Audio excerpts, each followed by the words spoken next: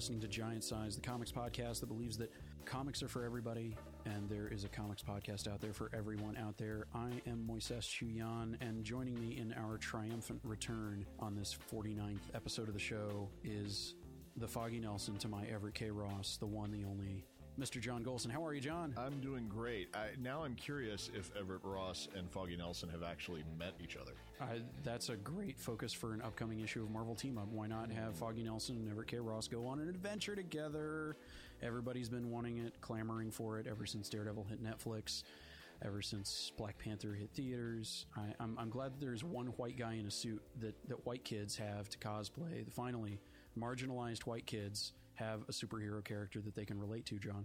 Yes. Everett Ross is the one. He's the new hotness amongst the honkies. John, we all love him. Hey, we talk about him while we eat our mayonnaise sandwiches, and you used it as a self-descriptor, so I don't feel like we've overstepped any boundaries. John, we've been gone for ages. Mm-hmm. My life has gone through many changes. Yours has as well. Yes. We're sitting in the new ESN World Headquarters here in Austin, Texas, with sound paneling, acoustic foam all around us on the fancy studio mics. Recording in person again. I've missed this. I love recording in person with you. It is a completely different experience than fighting with Skype and hoping that you don't sound like you're calling in from the negative zone. John, how more appropriate a way can we come back out of the ashes than talk about Marvel Comics coming back out of the ashes in the late 90s? Do you think that's an appropriate topic to cover? Oh, yes, definitely. Although I never came as close to declaring bankruptcy.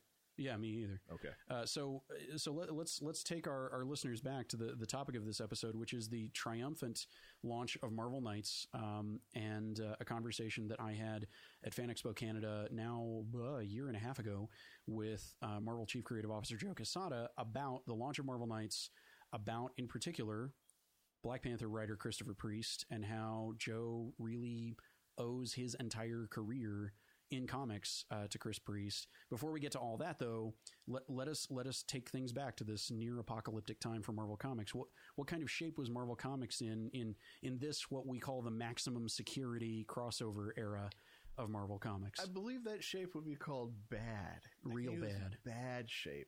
Marvel had sort of imploded. The whole market had imploded in the early 90s. And Marvel, kind of looking for a lifeline in the mid-90s, was able to get a little bit of like a nice little sales boost by turning over the reins of some of their more well-known titles to Rob Liefeld and Jim Lee. Jim Lee took over. He oversaw Fantastic Four and Iron Man, and Liefeld oversaw Captain America and Avengers. And it was a nice shot in the arm, and it proved that conceptually that bringing in these big creators, this idea could work. And so in the late 90s, when Marvel bankruptcy was at Marvel's door, they did the same thing, only slightly different this time. Instead of turning over some big names, they turned over some names that were properties that had been sitting for a little while, maybe some of them more stagnant than others. Daredevil, Black Panther, Punisher. The Inhumans, which had their own book at one point, but it had never done terribly well as a Fantastic Four spinoff. Yes, you have these books that are well known. They are brands, but they're brands that have cooled a little bit. And I think the thinking there was that, and if I had to guess, to some degree, it was probably the fact that like X-Men's going to sell what X-Men's going to sell. So why not boost some other title that may not be hitting the same numbers as like we can already get X amount to show up for Avengers month after month. Let's see if we can give a shot in the arm to the rest of the line.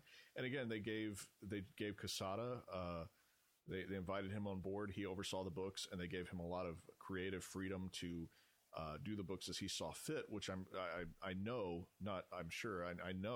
is part of the appeal of taking over the characters that he did.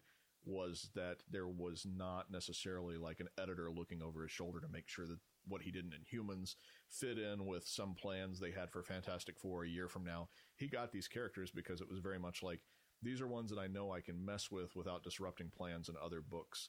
And was able to, the effects of which this this publishing shot in the arm, the effects of which are still felt at the company to this very day. Yeah, imagine that, making comics that are geared toward getting people to actually read them, not picking them up because of speculator collecting or this or that holofoil, hologram cover or something along those lines. And it's bizarre because we're seeing this weird state of the industry as we speak right now, where there are these ridiculous retailer incentives for special variants and all kinds of things from both the big two publishers. Mm-hmm. And it is rare that I don't look in on comics Twitter in a given day and see people worrying about the same thing. And comics as a business isn't even in the shape that it was in the late 90s. I mean, in terms of what a good selling book was selling then, that tops out the top selling books in this day and age. But at the same time, it was a very different business landscape. Marvel wasn't owned by Disney, where the IP is being exploited in various different ways. DC wasn't in a similar position with Warner Brothers, where they were making tons of movies and more than just a couple of cartoons.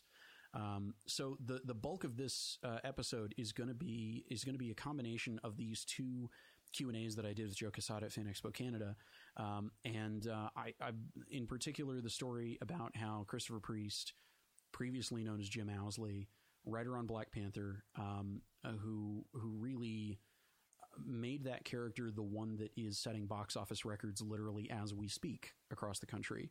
The role that guy in particular had on Quesada's career, and without Christopher Priest, Marvel Knights would not have happened, and this creative renaissance at Marvel would not have happened. And that notion of really matching the right teams and the right creatives that people could follow to things, it would not have taken hold the way that it did. So, John, without further ado, what do you say we let these folks just listen to Joe talk for a little while? Now, Joe, I was introduced to your work thanks to Marvel Knights. The big I feel like it was the tent revival of what made some of these characters so great. The tent revival, I liked that. Nice. It was I don't want to go overboard, but it was nearly a religious experience. Let me be honest. But we had Daredevil, we had Black Panther, we had the Inhumans, we had the Punisher. You were given this small stable of characters and told, here, just run wild, do what you want with it. What led to you getting the reins that ended up, proving you into the position that you find yourself in today? What it really came down to was that I had my small company called Event Comics with Jimmy Palmiotti and our managing editor, Nancy DeKeesian, who eventually became Nancy Quesada and the managing editor of my life. But that was a smart business move. Believe me, trust me, it was the right strategic. If you talk about one thing that I've ever done that really saved my career, that was it. But we had our small publishing company. Marvel was in Chapter 11. They just come off of the Heroes Reborn thing with Image and stuff, and the company was still shaky. The whole industry was shaky. I mean, literally, running my own independent company at that time, every month the sales would come in, and everyone in the comics industry would go like, "My God, I can't believe how low sales are. This has to be rock bottom." Then the next month, and they were lower and lower, and we just didn't know where rock bottom was. So the assumption could be rock bottom is zero, and we're all looking for jobs, as dental assistants or something, So Marvel sought Jimmy and I out. They realized that as a small 3-person company, we managed to get a lot of press. We managed to do a lot of sort of guerrilla marketing and anything it took to promote our books. And we had a really good reputation in the industry as sort of, decent, solid human beings. And I remember meeting with the then president of Marvel, a gentleman by the name of Joe Calamari. We called him Joey Squid. Everybody, you got to call him Joey the Squid. Joey the Squid sounds like the next big, bad that Daredevil's going to go after. Yeah. Well, at that point, I'm either doing a deal with Marvel or the Mafia. I don't know. It's one or the other. But but I assumed it was Marvel. So Joe was great, and he was just at that point. it was desperation, right? So, and sometimes, desperation can be the mother of invention. So Joe talked to us and said, if I was to bring you guys into Marvel, what could you do? What would you do? And he left it there. And, we had this really nice dinner, get to know each other dinner. And then he left us to think about it. So, but the seeds were planted. And I remember that night, Jimmy and I, we went back to my apartment. I lived like 2 blocks from Marvel. And we sit there and we're like pacing, like, what do you want to do? What do you think? Well, he's obviously offering us a packaging deal, right? And so how many books should we take? And I literally remember telling Jimmy, we should ask for all of them. He's like, what are you Give talking us the whole about? line. Just give us what everything. What are you talking about? I said, let's ask for all of them. Let's tell him that we could be co-editor-in-chiefs and run the entire division. He's like, they're never going to give us that. I said, I know. But then we ask for 4 books, and they'll give us 4 books. It's like, and this is the way Jimmy and I did everything at that point. We'd shoot for the moon, and we'd spitball off for each other, and that was just one of those ideas. Okay, so what do we want to ask for? All right, we both loved The Punisher. There was no Punisher book out, right? I had an incredible affection for the Black Panther since I was a little kid. And there was no Black Panther book. We thought Inhumans. There's no Inhumans book. And one of the reasons we were thinking this way was because we had also known internally what Heroes Reborn had done to the staff at Marvel when core books were just pulled away from them and gone out west to people that had abandoned the company a long time ago. So we wanted to make sure that we were treading on ground where there was nowhere to go but up, right? But Daredevil was the linchpin for me. Daredevil was my Marvel character. And as it turns out, Daredevil was on the brink of cancellation. So we came back to Joe with these 4 books, and, he thought about it, and then it took a little while, but then they came back, and, the deal was struck, and those were the 4 books we got, So with Daredevil in particular, as the crown jewel of your kingdom of 4 books, you did something that was not normal then. You brought in this wild outsider from the crazy land called Hollywood or New Jersey, depending on where you want to say Kevin Smith is from.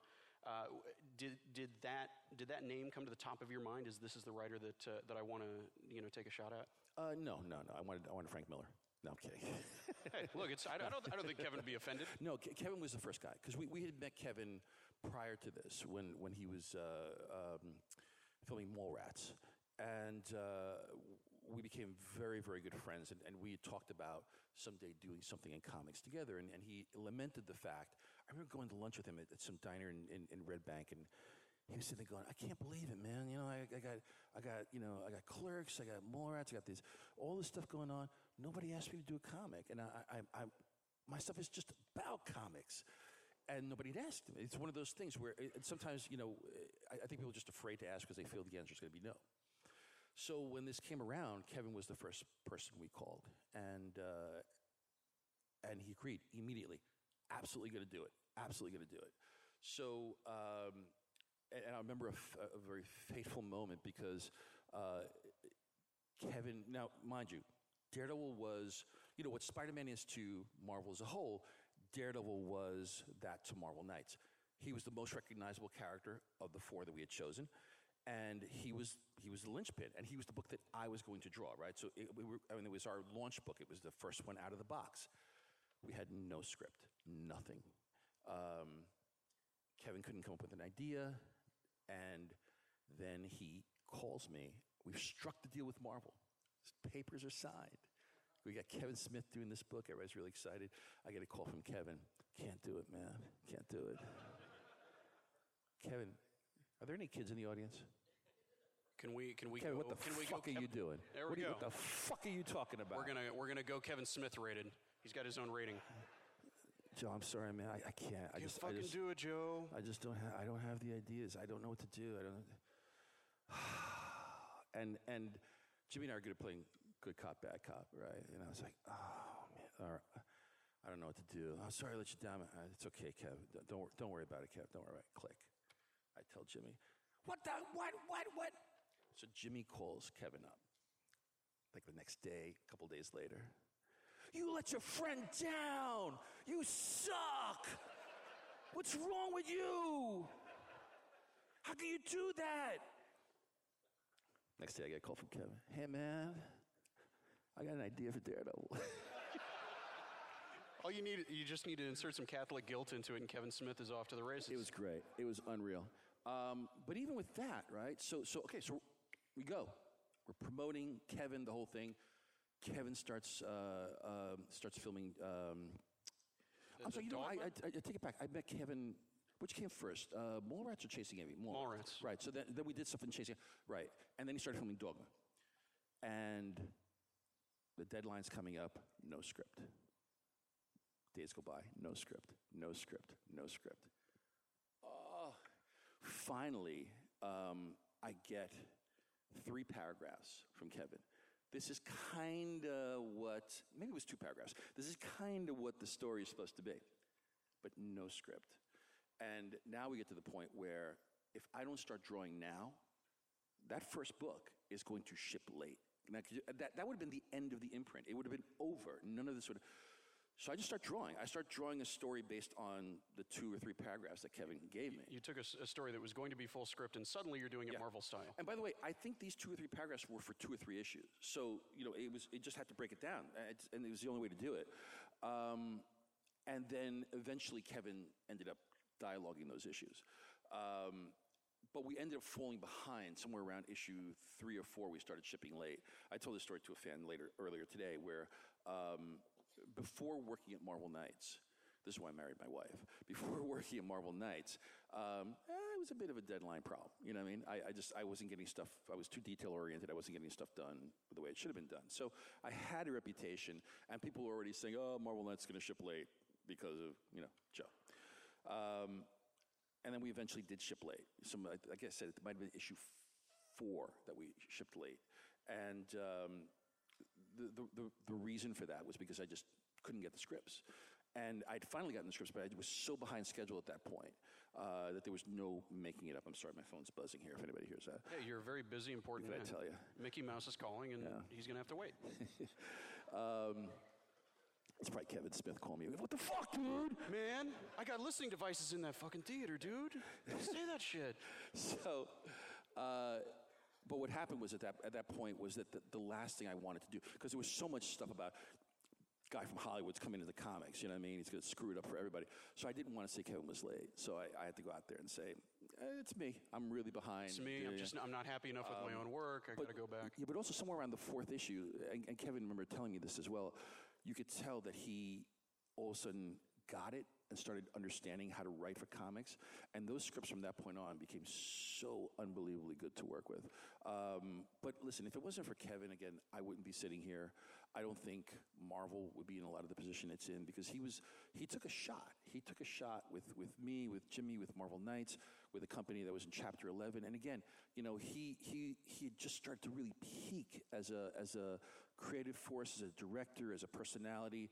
And he was jumping from the big pool into the little pool. And that's really risky because if you fail in the little pool, that does affect what you do in the bigger, the bigger industry. So, and because of Kevin, I think a lot of other directors and screenwriters started to take note and say, maybe I want to play in that world too. So he was so instrumental to the fact that comics, really, I really do feel this, and it's not even a Marvel thing, this is a comics general thing. He is so instrumental in the history of comics, and nobody says this enough, for the fact that comics are still here. Because, even when I was breaking into comics, working for DC, Valiant, Marvel, every comic book company, and then owning my own comic book company, everybody knew, because Marvel was the leading comic book publisher, that as Marvel goes, so goes the industry. If Marvel fails, goes bankrupt, goes out of business, very hard to hold an industry together because they're the biggest manufacturer of comics, And I don't say that because I'm at Marvel. I used to say this when I wasn't at Marvel.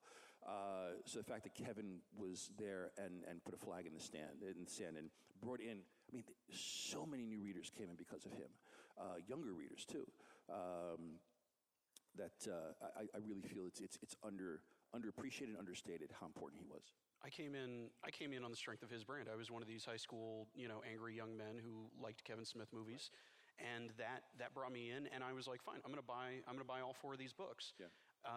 If you'll indulge me, a couple more Marvel Knights questions. We're going to get some questions from you guys. But getting Christopher Priest, Jim Owsley, right. Some people might know him under that name. A man of 1,000 names and 1,000 talents. You know why he named himself Priest, right? You know this? Sounds like a story that this audience might want to hear. I remember calling. I have history with Jim. Good history, not like bad history, like we dated or something. I got this scar. I got this scar that he gave me. I remember calling him up and I was like, Jim, what is it? Christopher Priest? He's like, long story short, I just got divorced.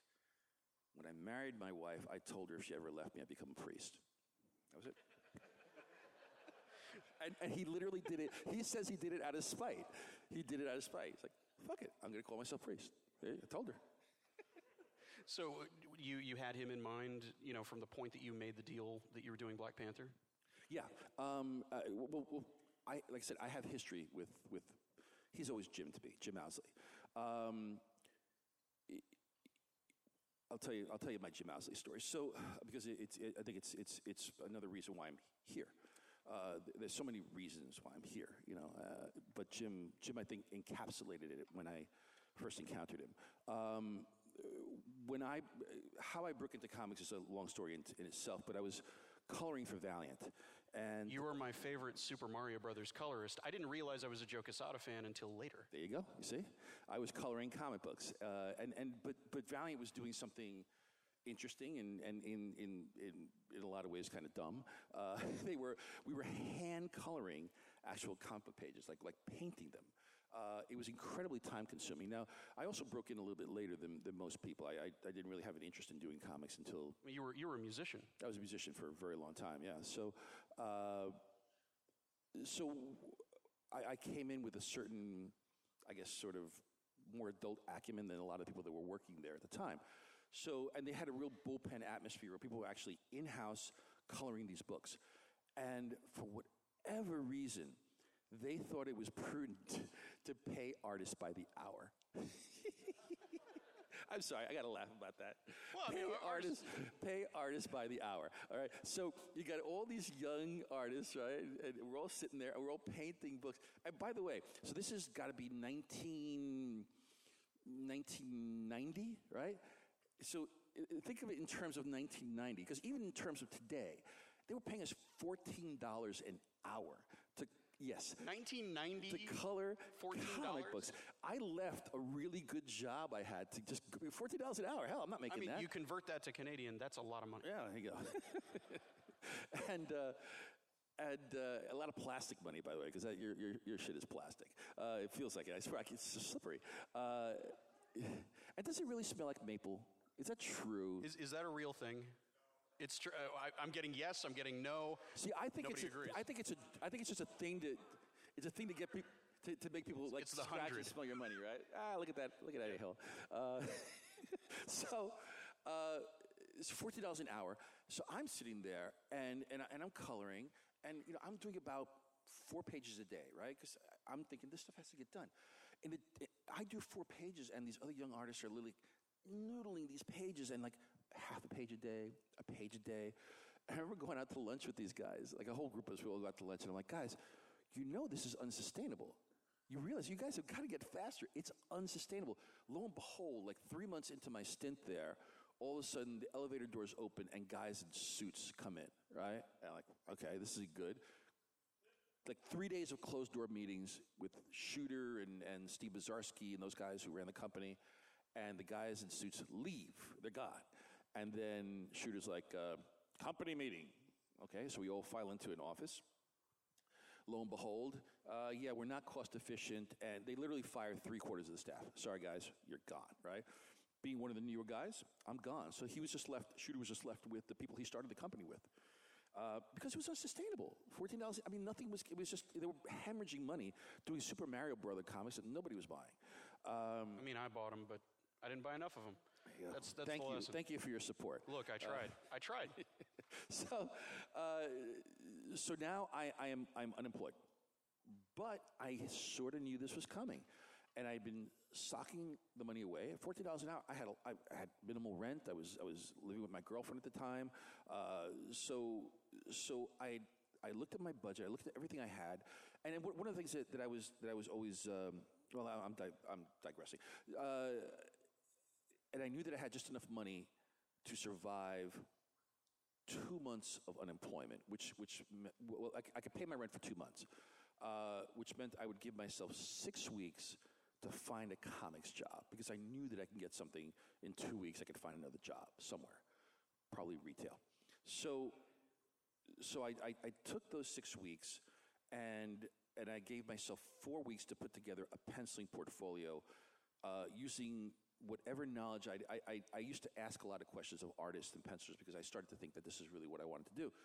So I took 4 weeks and I put together that portfolio. Then I went back to Valiant Comics and I talked to Art Nichols, who was the art director at the time, and I said, Art, I know you guys aren't hiring anybody right now, but here's my penciling portfolio.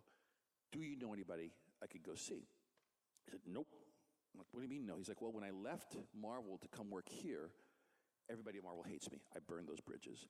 And when I left DC to go work for Marvel, I burned those bridges. I don't know anybody.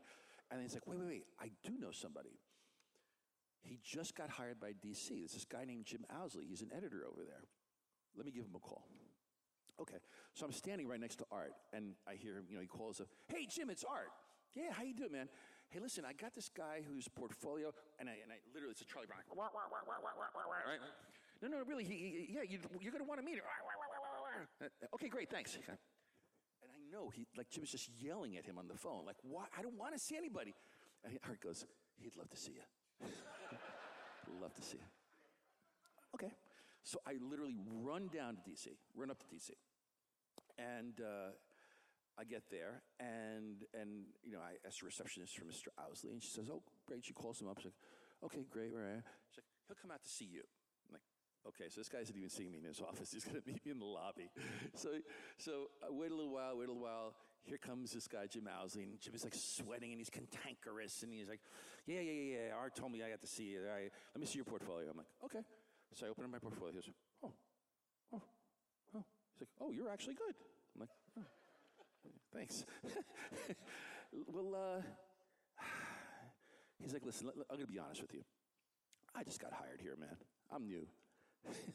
And, he'd worked at Marvel for many years prior. He's like, I'm new. I drive a bus most of the time. And so I'm back in comics, and I got handed 2 really crap books. They're TSR licenses, Dungeons and Dragons and Spelljammer, and I got some stuff in development, but it's going to take me months.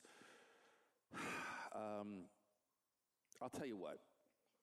See this book, Spelljammer, see these 3 characters, just give me a cover. I'll call it an inventory cover and, come back when you're done. And, all right? So you got something. I'm like, cool. I got my first DC job. So I run home and I do this cover immediately. And the next morning, I just show up at DC. And, hey, I'm here to see Mr. Owsley. Okay. Receptionist calls Owsley. Yeah, that guy. Okay. And and she's like, he'll be out to see you in a moment.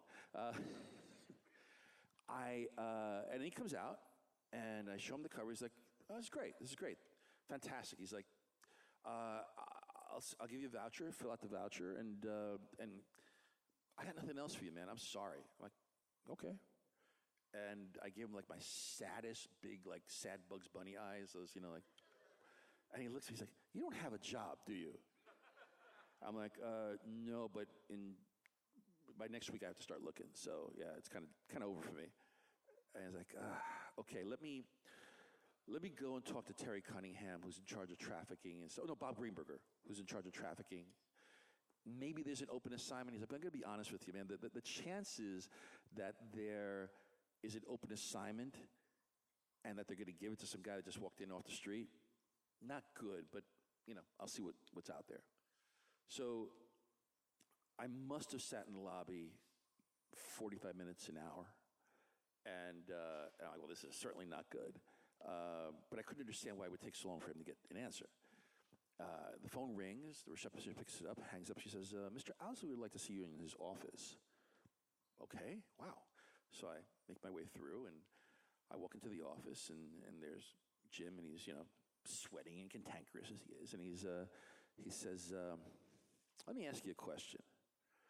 what are the odds that while you're sitting out in the lobby, I get a call from one of my artists on one of my 2 crappy books, and he curses me out. We have a fight. He yells at me, and he quits. And I'm thinking to myself, based on what I see right now, probably pretty good. And I'm like, I don't know. I guess chances, it's pretty astronomical. He's like, what are the odds that I would give this job to a complete unknown who just walked into these offices yesterday? I said, I can't imagine those odds are really high. He's like, I remember he just pointed to me. He said, well, from this point on, consider yourself the luckiest son of a bitch in the history of comics. And it's funny, right? But I will never forget that, because from that point on, I had never wanted for work, and every assignment I got was sort of the next step towards something else that I was hoping to someday achieve. And literally, sitting here right now, I am the luckiest son of a bitch in the history of comics. So that's my history with Jim Owsley.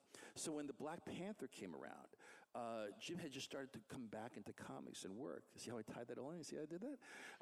I was watching you architect the whole thing. That was a masterwork. And thank you. And and I couldn't think of anybody better to write Black Panther. So he was the first and only person I called about this book. And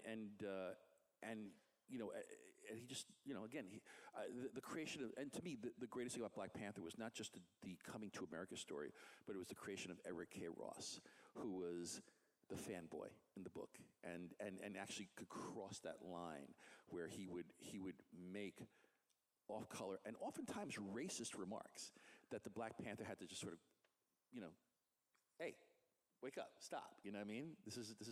That's not the world.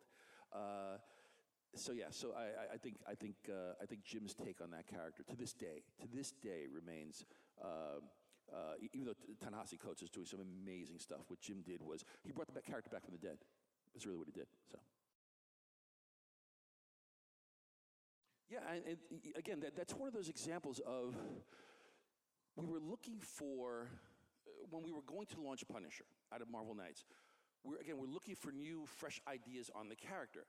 And the Punisher, up until that point, it was pretty one note. The Punisher was what Punisher is, and the book had, gone the way of the dinosaurs. So,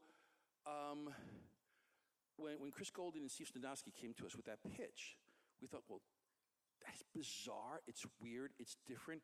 It's a good way to say, hey, we're doing something. We're going for it here, And it was also kind of a palate cleanser because it just added some dimensions to Frank that were never seen before. So while that book was, not necessarily, it shocked a lot of people. So and then we got Bernie Wrightson. So we were like, well, hell, we got to do this. And Bernie was a friend and another, sort of dream creator that came aboard with us. But I also think that laid the seeds so that when Garth came in, Punisher was, sort of going back to hardcore Frank and Welcome Back Frank. People were ready for that as well. You know what I mean? So I think one project led into the other.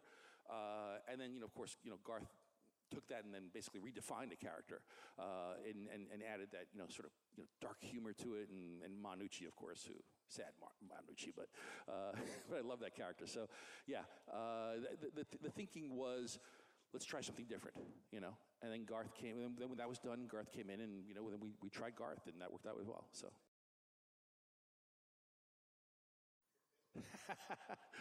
I honestly don't know. Ultimately, I don't make those decisions. That's done by sales and marketing, and in a lot of ways, it's so much of it has to do with just today's fan. You get that a lot from older fans. Boy, I wish we could have the actual numbering back, right? But so many people want to jump in on an issue one, and it also, unfortunately, it helps sales. It really does. Atrophy is the way of the universe. Atrophy is the way of comics. It goes without saying. From the dawn of comic books, a number one will sell well.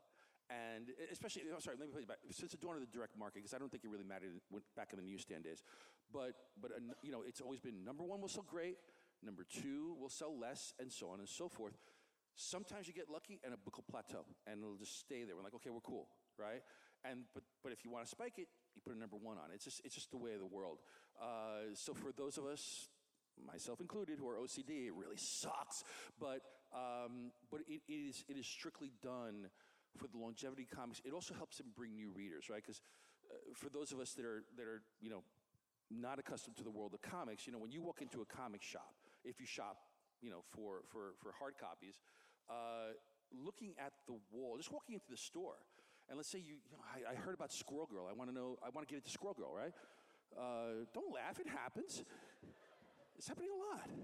And you walk in, and you are confronted with what I call the giant pizza of comics, right? Just so you don't know where your eye, you know because you've been there. You know exactly what you're looking for. But for a new person, it's daunting.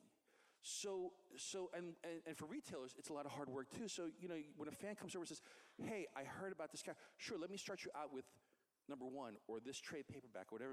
So we're trying to make the shopping experience as simple as possible within a very complex story infrastructure.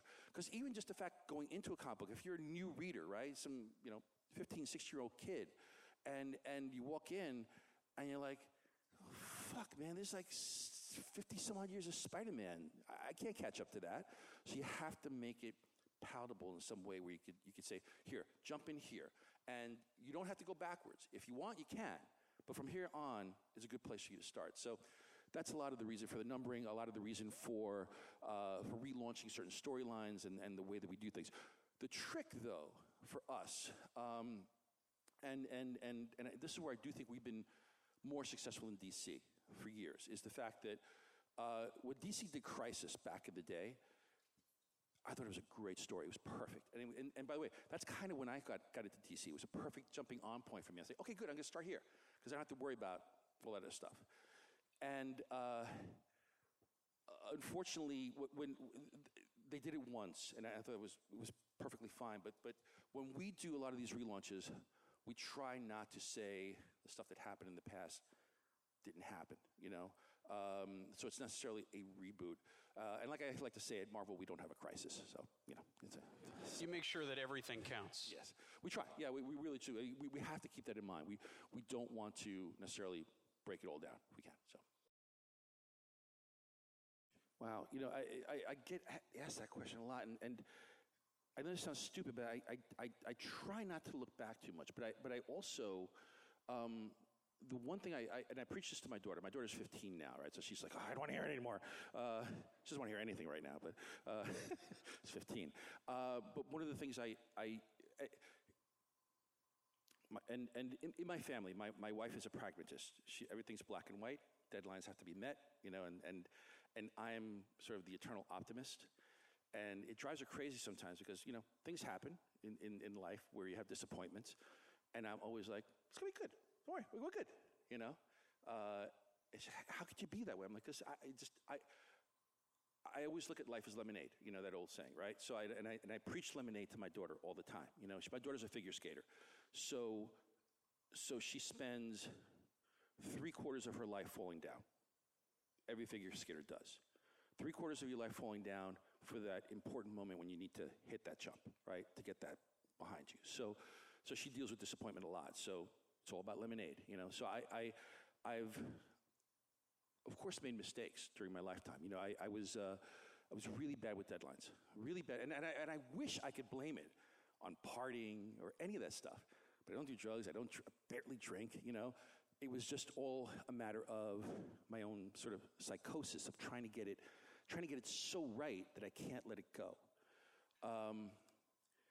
And I look at that, I'm no longer a problem in that sense, in the deadline sense. First of all, I married my managing editor, which makes it easy. But I also, I learned from a lot of those mistakes, and I learned about, it's not just, I would get down on myself because I was so late, and then that would make me later and later and later. But what I was lost sight of, because I also don't like to disappoint people or fuck with people's lives and mess them up. What I was losing sight of is that my lateness would then affect the inker and his salary, the letter and everybody, and all the way down the road to the editors and stuff, and the chain of stuff that just broke down all the way down. You know what I mean?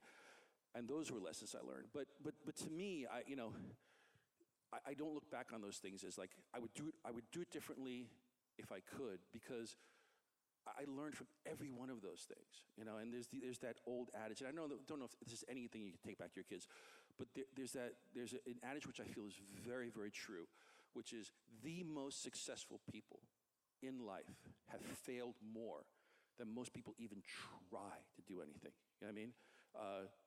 From Steve Jobs to you name it. They have a library of failure that would stagger your mind. But like my daughter, 3/4 of her life is falling down. You know what I mean? And it's that 1/4 when you hit that jump, when you hit that mark, when you hit that moment of success, that if you're ready for it, and by the way, that falling down is what prepares you for when you land that one thing and you hit it. When you do, you are prepared then to run with it. Like the old saying, there are no overnight successes. There are people that do hit it overnight, but I firmly believe also that your time at the top is directly correlated and attributed to how much time you spent at the bottom. So I have for every cover I do, there's a waste paper basket filled with sketches. I kid you not. The waste paper basket for every single cover. That stuff's valuable. You could sell that, man. Yeah, well, now it's digital, so screw that. But yeah, that's the only thing. I mean, I say to my daughter, and I say to any young artist, allow yourself to fall down. Forgive yourself for it. That's the other thing. You have to forgive. I couldn't forgive myself. I couldn't. So that would just make it worse. When I learned to forgive myself and learned that every artist has a waste paper basket full of stuff that they threw out before they finished the piece, that I was then able to just sort of let it go and just do. Just sort of, it's very zen, but that's the only thing. Just forgive yourself and make lemonade, man. Make lemonade. Well, first of all, thank you for that. It was. I don't want to put too much credit on myself for this. I mean, it was a huge team of us that worked at Marvel and got hopefully to this point. The people at Marvel will never allow us to get cozy and comfortable. Seriously, we are. I always consider us. We live like children of the Depression, man. Okay, we live in a constant state of you got to keep it up. You got to keep going. It's still not good enough. It could always get better, and I enjoy that. That's really why. That's why I stay there. I like that push. So that's the only thing. That doesn't guarantee you success, right? Because we could still suck at the end of the day. So I just want to make sure, But I always have that feeling of like, gotta keep going. You know what I mean? It's got to get better. So. Well, I mean, I think you've seen that there's been a huge influx of not just female characters, but characters of all, genders, ethnicities, sexual preferences. I mean, this is just, the way of the world. And it's one of the things that actually as a kid made me gravitate towards Marvel Comics. Because I remember opening my first issue of Fantastic Four, and there was this character called the Black Panther in it, right? So now, I'm not African American, but in my neighborhood where I grew up in Queens, I'll go on. It was like a Benetton ad, okay?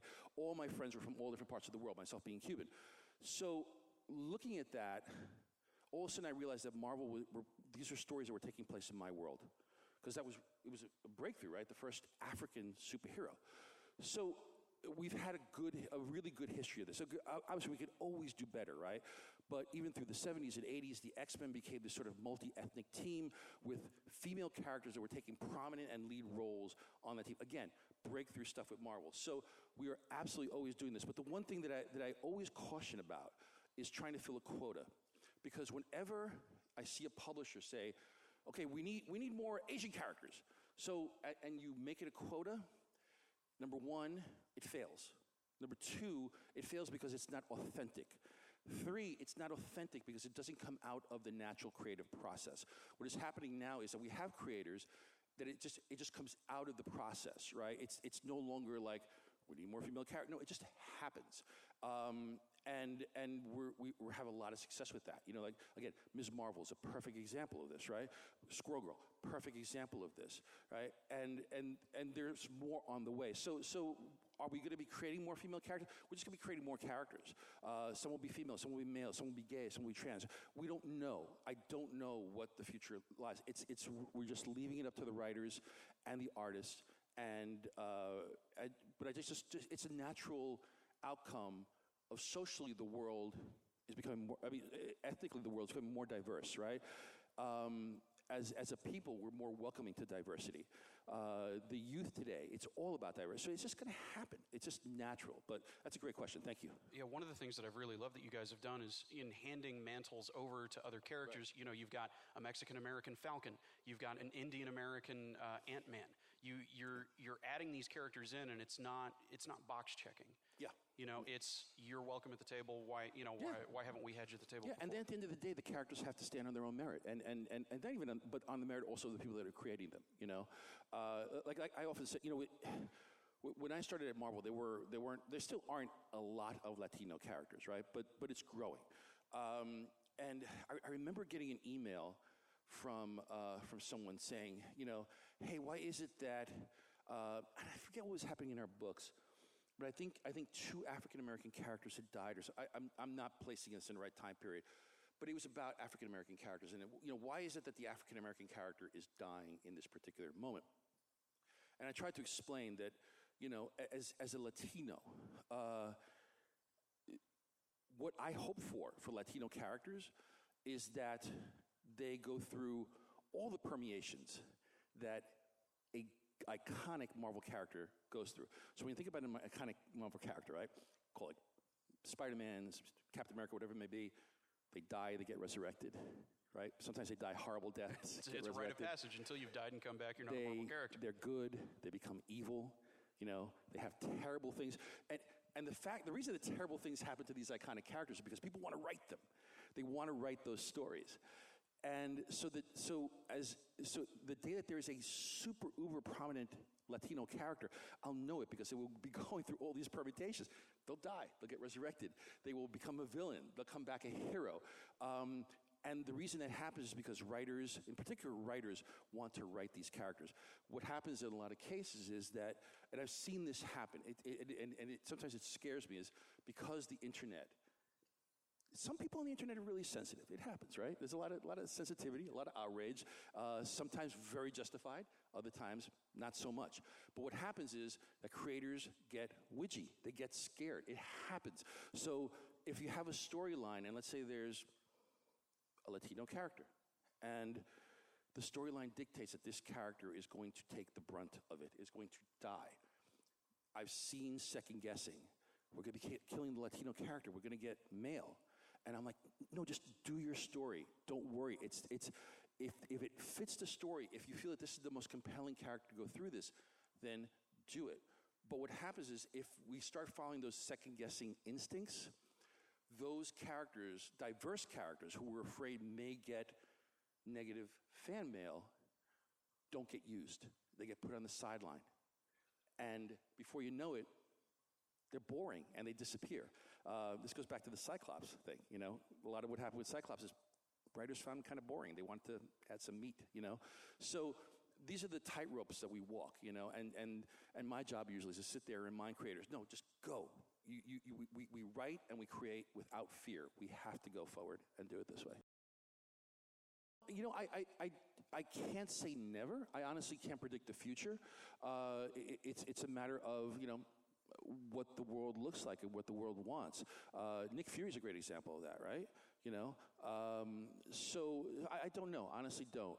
It's and the fact that we have characters like Miles, in the same world is phenomenal to begin with. So who knows? I honestly, I can't tell you definitively one way or the other. I've got a tag for that to wrap us up. Joe has another Q&A tomorrow at 1, so you should definitely come to that. He will be taking questions too.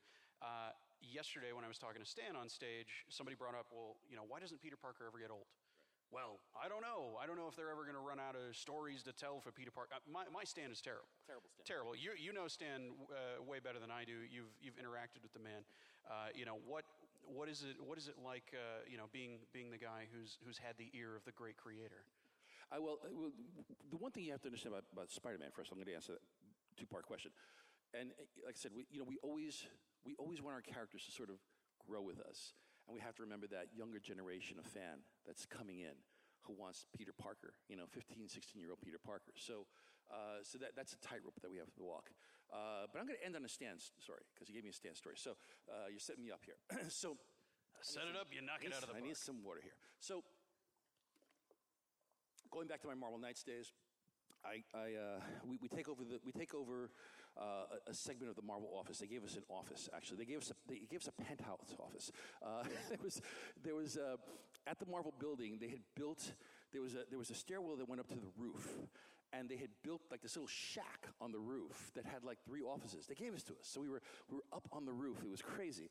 I remember calling Stan, just cold calling Stan Lee. He had no idea who the hell I was.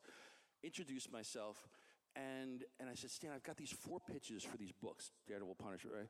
And I said, do you mind if I read them to you and get your feelings? And he's like, he says, yeah. So I read him these pitches, and he just sits there and he listens. He must have been on the phone with me for an hour, and he gives me feedback on each one of them. And then, just on a lark, I said, Stan, I got to ask you, is there a formula to building the perfect Marvel character? Now, that was a rhetorical question. I was not expecting an answer in any way. Let me tell you something, Joey. There's a formula. I'm like, holy shit, he's going to give me the formula. So I'm ready to write down. He's like, here's what it is. Imagine a panel. It's Spider-Man. He's on the precipice of a building. He's looking over the city. And he jumps. It's pretty cool, right? I'm like, yeah, it's cool, Sam. He's like, nobody gives a shit. What? Joey, it's just a red and blue suit. Tell me who's inside that suit. I'm going to stop doing that. Tell me who's inside that suit. Tell me who it is. Tell me who he loves. Tell me who loves him. Tell me what he does for a living, what his passions are, what his disappointments are, what his failures are. Tell me everything about him. Now when he jumps off the precipice of that building, it's not a red and blue suit. Joey, you're inside with him. You are him. I was like, fuck. And then Stan dropped the mic and he hung up. That was it. So that's it, guys. Thank you.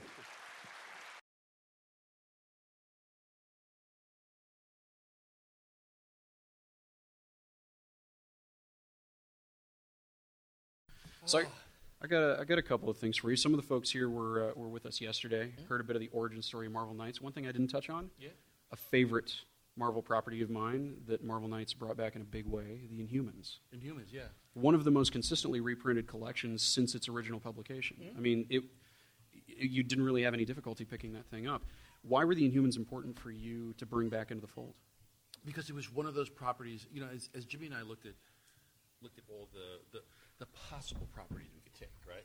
We knew there were certain ones that Marvel would just say no to. You're not gonna get that one. And we also felt that we wanted stuff with upside, and we felt that there were certain properties that were not being utilized to the best of their. So I was just talking to a fan at the signing I was at. Sorry, I'm trying to catch my breath. We just ran around. And he was asking about a particular character and said, I love this character. Why hasn't he popped? It's Hercules, I think. And I said, you know what? It's our fault. Because it's our fault, and sometimes it's timing, but, when every once in a while, something like Squirrel Girl, it pops, right? And the reason Squirrel Girl pops is that you find that right magic alchemy of creative team, but also the timing is right. If Squirrel Girl had been released 10 years ago, humor comics weren't really selling. Now, comics like Deadpool, Squirrel Girl, those kind of books, they actually make money. Yeah, you can do a Hellcat book and sell the crap out of it. Right. So sometimes it's timing. Most of the time it's just us. It's not for lack of trying, but no baseball, you don't hit the ball every time, right? So 3 out of 10 times you get a base hit, and that's if you're successful. So with the Marvel Knights characters, we looked at them and we're like, okay, so you know what? We feel that there's characters that are the construction of them. There's something really great in there that we think that we could bring out. And also their characters that just either have been canceled or haven't sold. And Inhumans, Marvel has tried to launch the Inhumans for decades, and it just doesn't grab hold. But we felt there was something there. And that's one of the reasons why we chose them, because there was a lot of upside.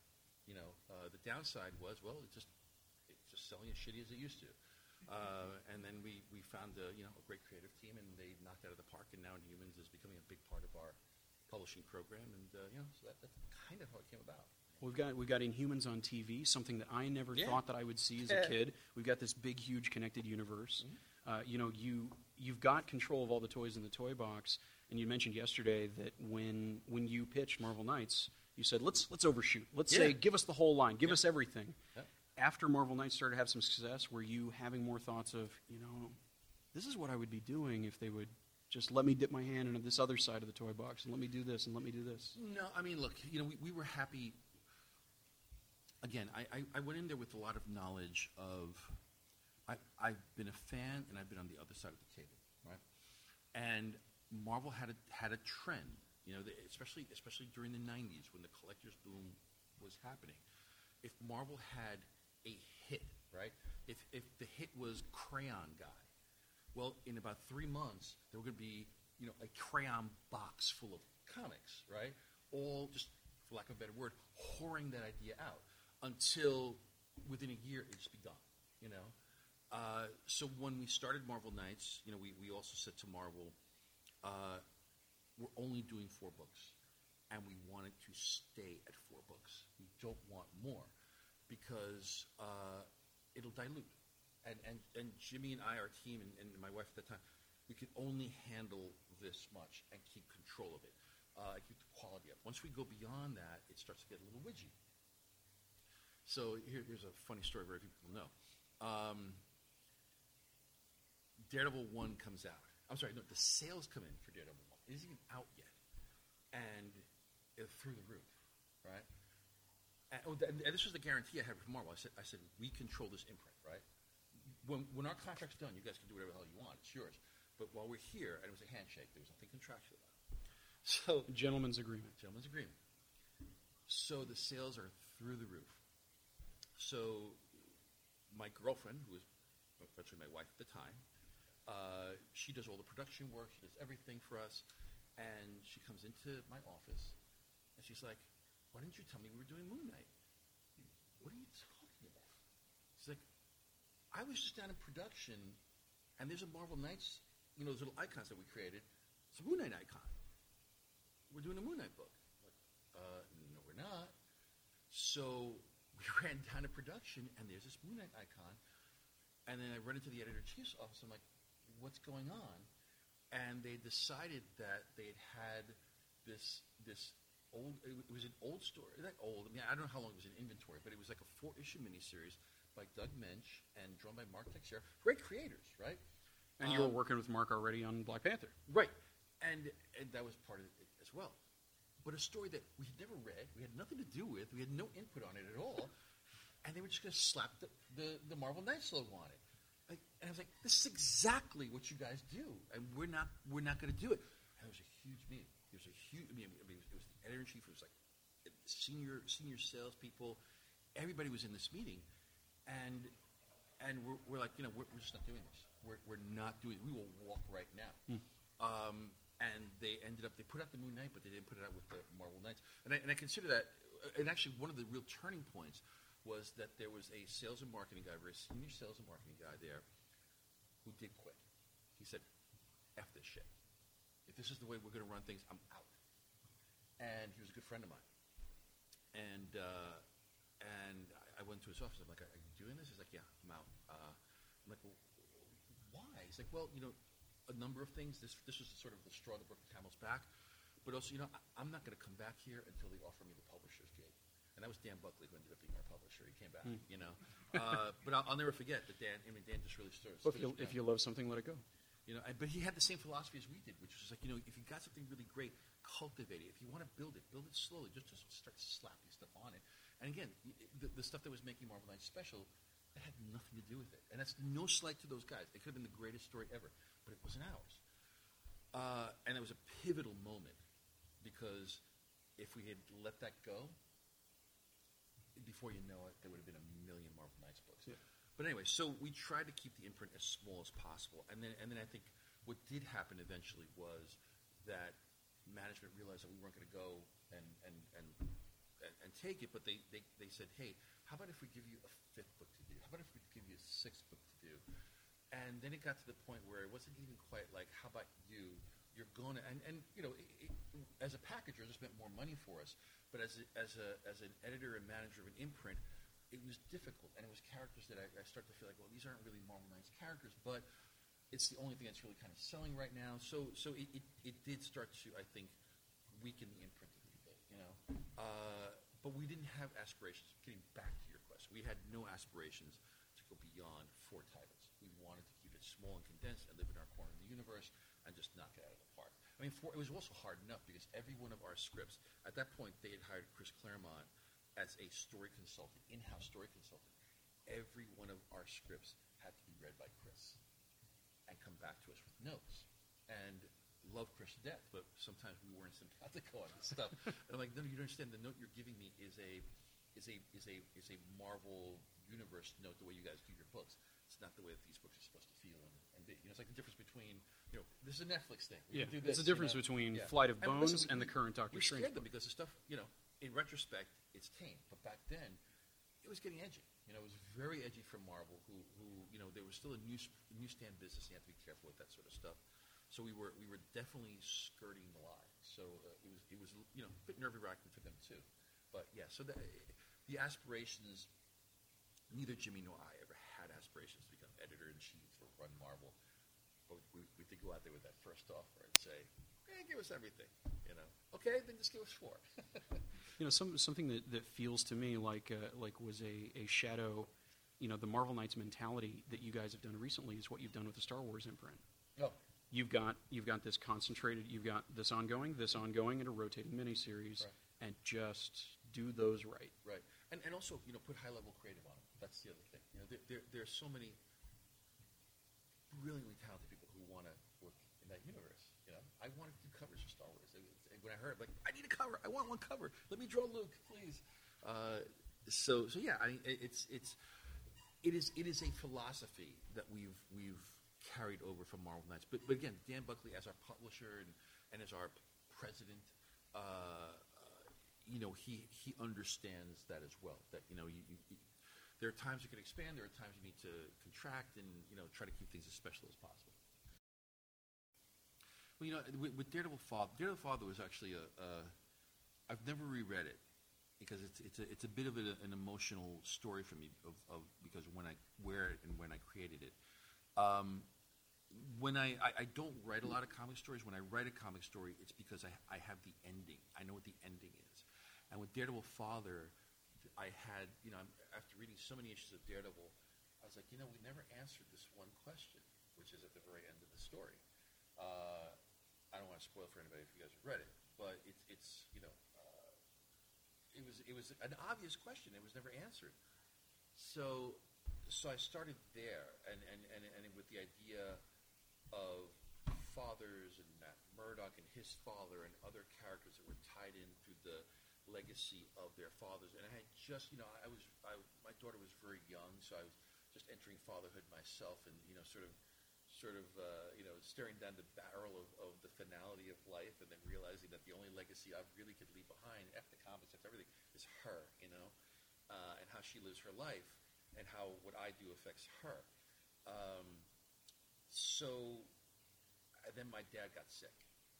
My dad ended up in a hospital, and I ended up sitting in the hospital room with him for 7 straight days. I would take a couple of breaks here and there to catch a nap, but I brought my laptop with me, and I wrote all of Daredevil Father in those 7 days. And my father, who had always been so instrumental in my creative and encouraging me to be an artist and to be creative and do all this stuff, while he wasn't feeling well and struggling to breathe, took a lot of joy out of watching me just sitting there and writing and doodling and writing and doodling and doing what I did as a little kid. Sorry, I'm getting a little verklempt. So I finished the story, but I had to go back to New York. My dad lived in Florida. We lived in New York. And and during those 7 days, I convinced my dad to sell his house and come live with us, come live with me, and granddaughter. And he finally said, okay. So he was on the mend. He was getting a little bit better. I talked to the doctor, said, how many days before he come out? He's like, you'll probably be here for another 2 or 3 days. He's like, okay, cool. I'm going to go back to New York, get a couple of things straight, and I'm coming back. I'm going to bring him back to New York with me. We're going to sell his house, the whole thing. So I flew to New York, landed, got home, talked to my wife about bringing Dad in. We had the space, the whole thing. Went to bed, 3 o'clock in the morning, I get a call. He had died in his hospital bed. And, I wish I'd stayed the extra day, but I couldn't do it. It just, luck of the draw. Who knew, right? He actually was getting better, and then just had a heart attack, and he passed away that night. But so much of Daredevil Father, it was about him, and the fact that I was able to do that book, that I was able to do this as a career, was due to him. And then, so, and the echoes of Matt's dad and stuff, and even in that final scene where Jack Murdoch is holding little Matt Murdoch, that's me and my daughter. My daughter posed for her, so she was that small at that time, So there's a lot of personal stuff, even though my dad wasn't a boxer, didn't, slap me around or that stuff. But thank you. That was, it was a personal story to me in a lot of ways, I really haven't written anything quite like that, since. I don't know. But someday I got to read it back. I'm just afraid I'm going to go, I can't leave this thing. It's killing me. So, yeah. But thank you. And being an artist and a writer, are you doing thoughts that I don't know?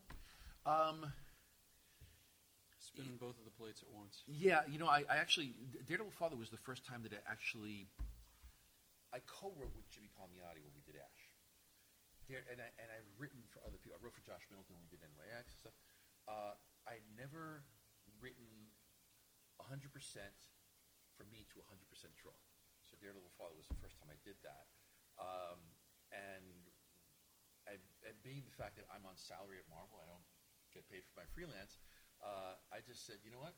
If I want to do the double-page spread, I'm going to do the double-page spread. I don't care, So it was actually very, very liberating to do that. But I had a chance to work with Grant Morrison a couple of years ago on an 11-page story, and that's always fun. But I eventually do want to maybe write something. I'm actually working on a little something that's a very slow burn thing that where I'm writing and drawing again. But I enjoy doing both, So to answer the question, I'm not sure if it. Well, thank you. So, John, finally, the secret history of Marvel Knights, various things. I mean, as I was on stage with him, that blew my hair back. I loved that the passage of time allowed for stuff like reverse engineering, teaching Kevin Smith how to write comics, ending up resulting in them going to the Marvel method that even by then nobody was really doing so much anymore, and then that ended up paving the way for that just flowing the way that it needed to, because Quesada had been doing so much. I mean, he could just start drawing and from an outline and let the dialogue come in later on. The interesting tie to all this is that I was in high school at the time and had gotten in touch with Quesada, sent an email to his Event Comics email address, and he sent me scans of the second issue of Daredevil pencils. And I was doing a class project in Spanish class about an artist of Spanish descent, and everybody was doing famous painters, and I was like, well, I'll do a comic book artist. I'll do this Cuban-American dude. And my teacher, the class, they were all like, oh, research projects are usually bullshit. This is incredibly interesting. Wow. And he started out, in music and all this other stuff. So this was a huge closing loop, full circle kind of a thing for me, because not only did that make me a Marvel fan for life, but I am so deeply influenced by storytelling techniques that I saw, for example, in Chris Priest's run on Black Panther, in that still brilliant Inhumans miniseries that maybe a 12-issue mini is the ideal way to handle some of your most vaunted characters in the canon. What was some stuff that stood out to you listening to this stuff when I passed it over to you? Oh gosh, You can jump to something else. Don't worry about it. Yeah, look at the timestamp because I'm like, I don't fine. remember It's the fine, conversation, dude. I'm sorry. No, that's fine. Just jump to whatever you want to talk about. Hold on. I was thinking because I was like, The what definitive did he talk work about stuff. in that You don't in have that to stuff? just ignore the question like it didn't happen because I'm cutting it out. Did you want to bring up the notion of definitive work? I think that when you're looking at his body of work, the takeaway that you have is that he may have been the best colorist of the Mario comic books published by Valiant, bar none. Yeah, Stone Cold. Down. I mean, forget it. No competition. I'm kidding. I'm kidding. Am I kidding? Maybe he was the best. We'll say that definitively. Yeah. He was the best. Yeah, but they can use that as a pull quote. Even though I brought it up as a joke, we'll leave that. We'll let it stand. Yes, Joe Quesada is definitively the best Mario colorist ever. So that deep cut joke aside, there is some deep cut stuff that you mentioned specifically you want to talk about. Yeah, they're still pulling from him creatively on the DC side. And, I don't know if that's a DC Marvel thing. Like, it's their way to go. We had Quesada work for us, so we're still going to use Quesada's bits. But, for instance, Ray is a big part of, like, the CW shows. He's got his own series on CW Seed. And Quesada had a hand in revitalizing that character in the early 90s. Video game fans know the world of Batman primarily from the different Arkham games, and part of those games includes Azrael. And the thing that put Quesada on the map back in the day was the Sword of Azrael miniseries, which served as sort of a prequel to what they ended up doing with the Batman character just a few years later. But that Sword of Azrael Batman mini is still feels to me like almost like an overlooked great moments in Batman history type book. And it really established his style as well, that he then carried on through X-Force and then through. And I don't know that it's been. I don't know that it's been reprinted in collected form in some time. Even though DC is allegedly just so great at their book program, they're very good at producing 7 different iterations of Hush. But the last time I actually saw that, I was at a Half Price Books and saw from when it was first collected trade paperback on the shelf. So tracking it down actually may be more difficult than you'd think in this age of, everything's easy to get. The thing that I find the most interesting and fascinating about Joe is that though I knew him in a very barely at all sense in the late 90s, even as he has charged up the staircase of power, relatively speaking, these many years later, it feels like he is very much still the guy that he was 20 years ago when they were scratching out their corner of Marvel that they could get their hands on. And he's interested and excited in opportunities to take these characters to a new level. Well, I want to know, like, now that Disney has come in and Marvel has changed, and since Marvel now, they've gone through a few different publishing initiatives where they've tried to refresh the line. They've been doing it on almost like a kind of a semi-annual basis. Yeah. And I kind of am curious. I would want to know, like, what is the day in the life of Joe Quesada? Like, I want to know what his work day is like, because there was a time when I could probably more easily envision that. Like when he was editor-in-chief. Right, but then when you become something like a chief creative officer and you're dealing with the Netflix shows, the ABC shows, the animated shows, the games division, and just all touching all of the different tentacles of the Hydra, as it were. Yeah. I can't imagine how controlled his attention span has to be able to keep up with all that stuff. Mm-hmm. But I will be speaking with him again relatively soon. Fan Expo Dallas at the beginning of April. He's going to be one of the guests there. We're going to be there. You're going to be hosting some panels. I'm going to be hosting some panels. Paul Rubens is there. Cast of Back to the Future is there.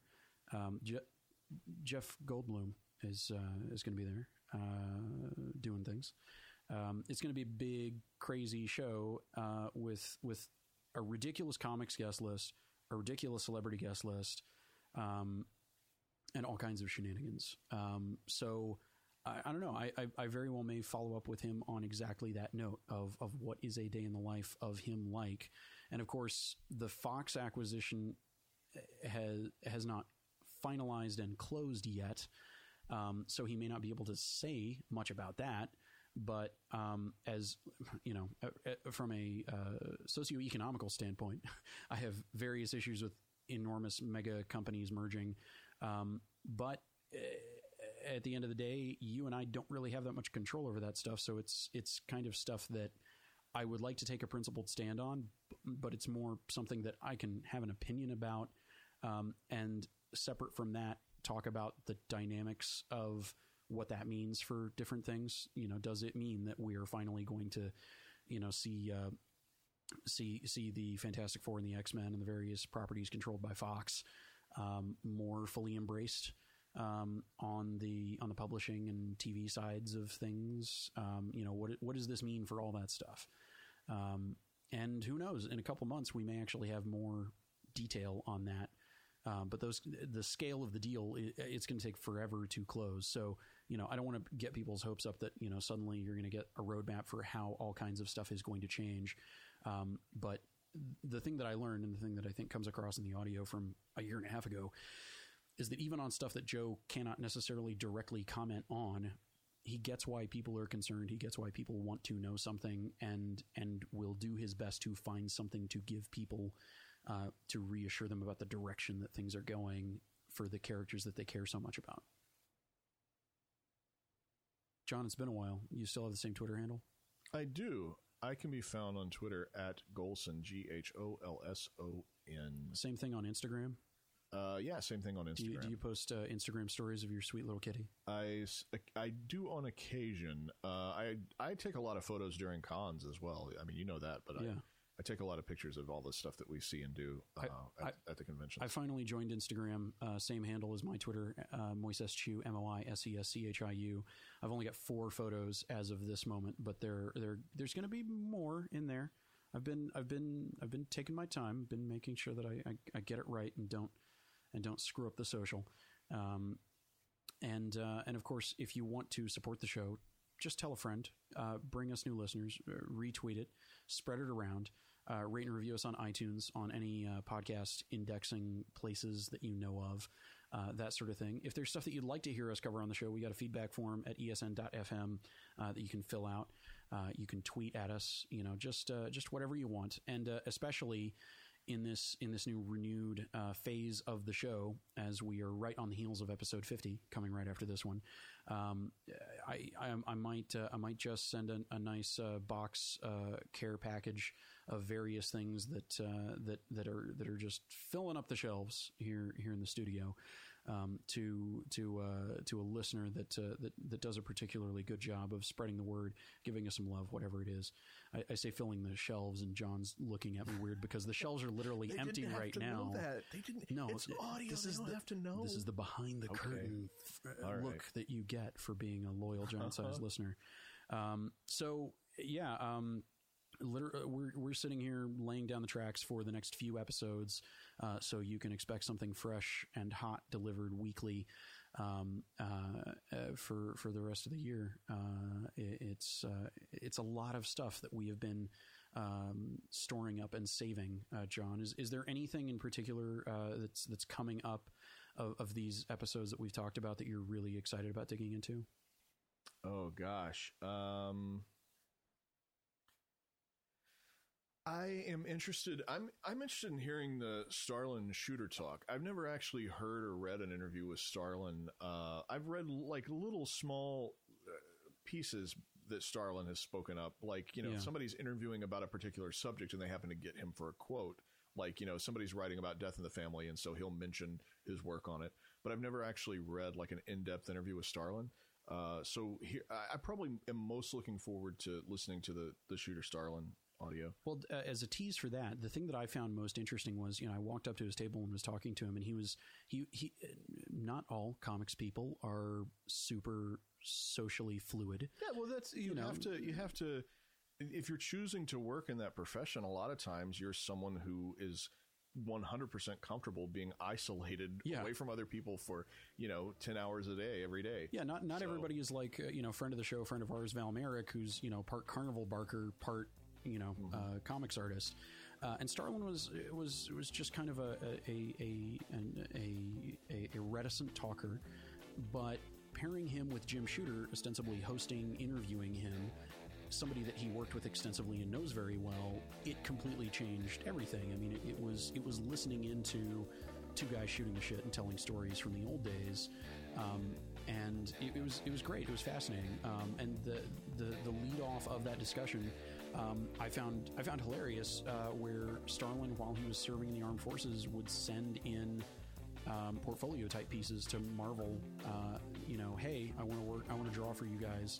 And he said that at one point he got a nice note back from Herb Trimpe, co-creator of Wolverine, friend of the show who is on the show many moons ago, before his untimely passing. I love that we've managed to capture so many of those kinds of conversations with people that that are of a particular generation before people just don't get to hear them. It's weird because Howard Chaykin, Val Merrick, Walt Simonson, Bernie Wrightson, like all these dudes that were coming up at about the same time have these interesting intersecting stories, or fragments of stories that one of the others picks up and tells, that I think people will hear actually specifically some of that in episodes coming up over the next few months. So not to overstay our welcome, thanks for listening. Thanks for sticking with us. We will be back next week with another episode of Giant Size. Thank you, John. Thank you.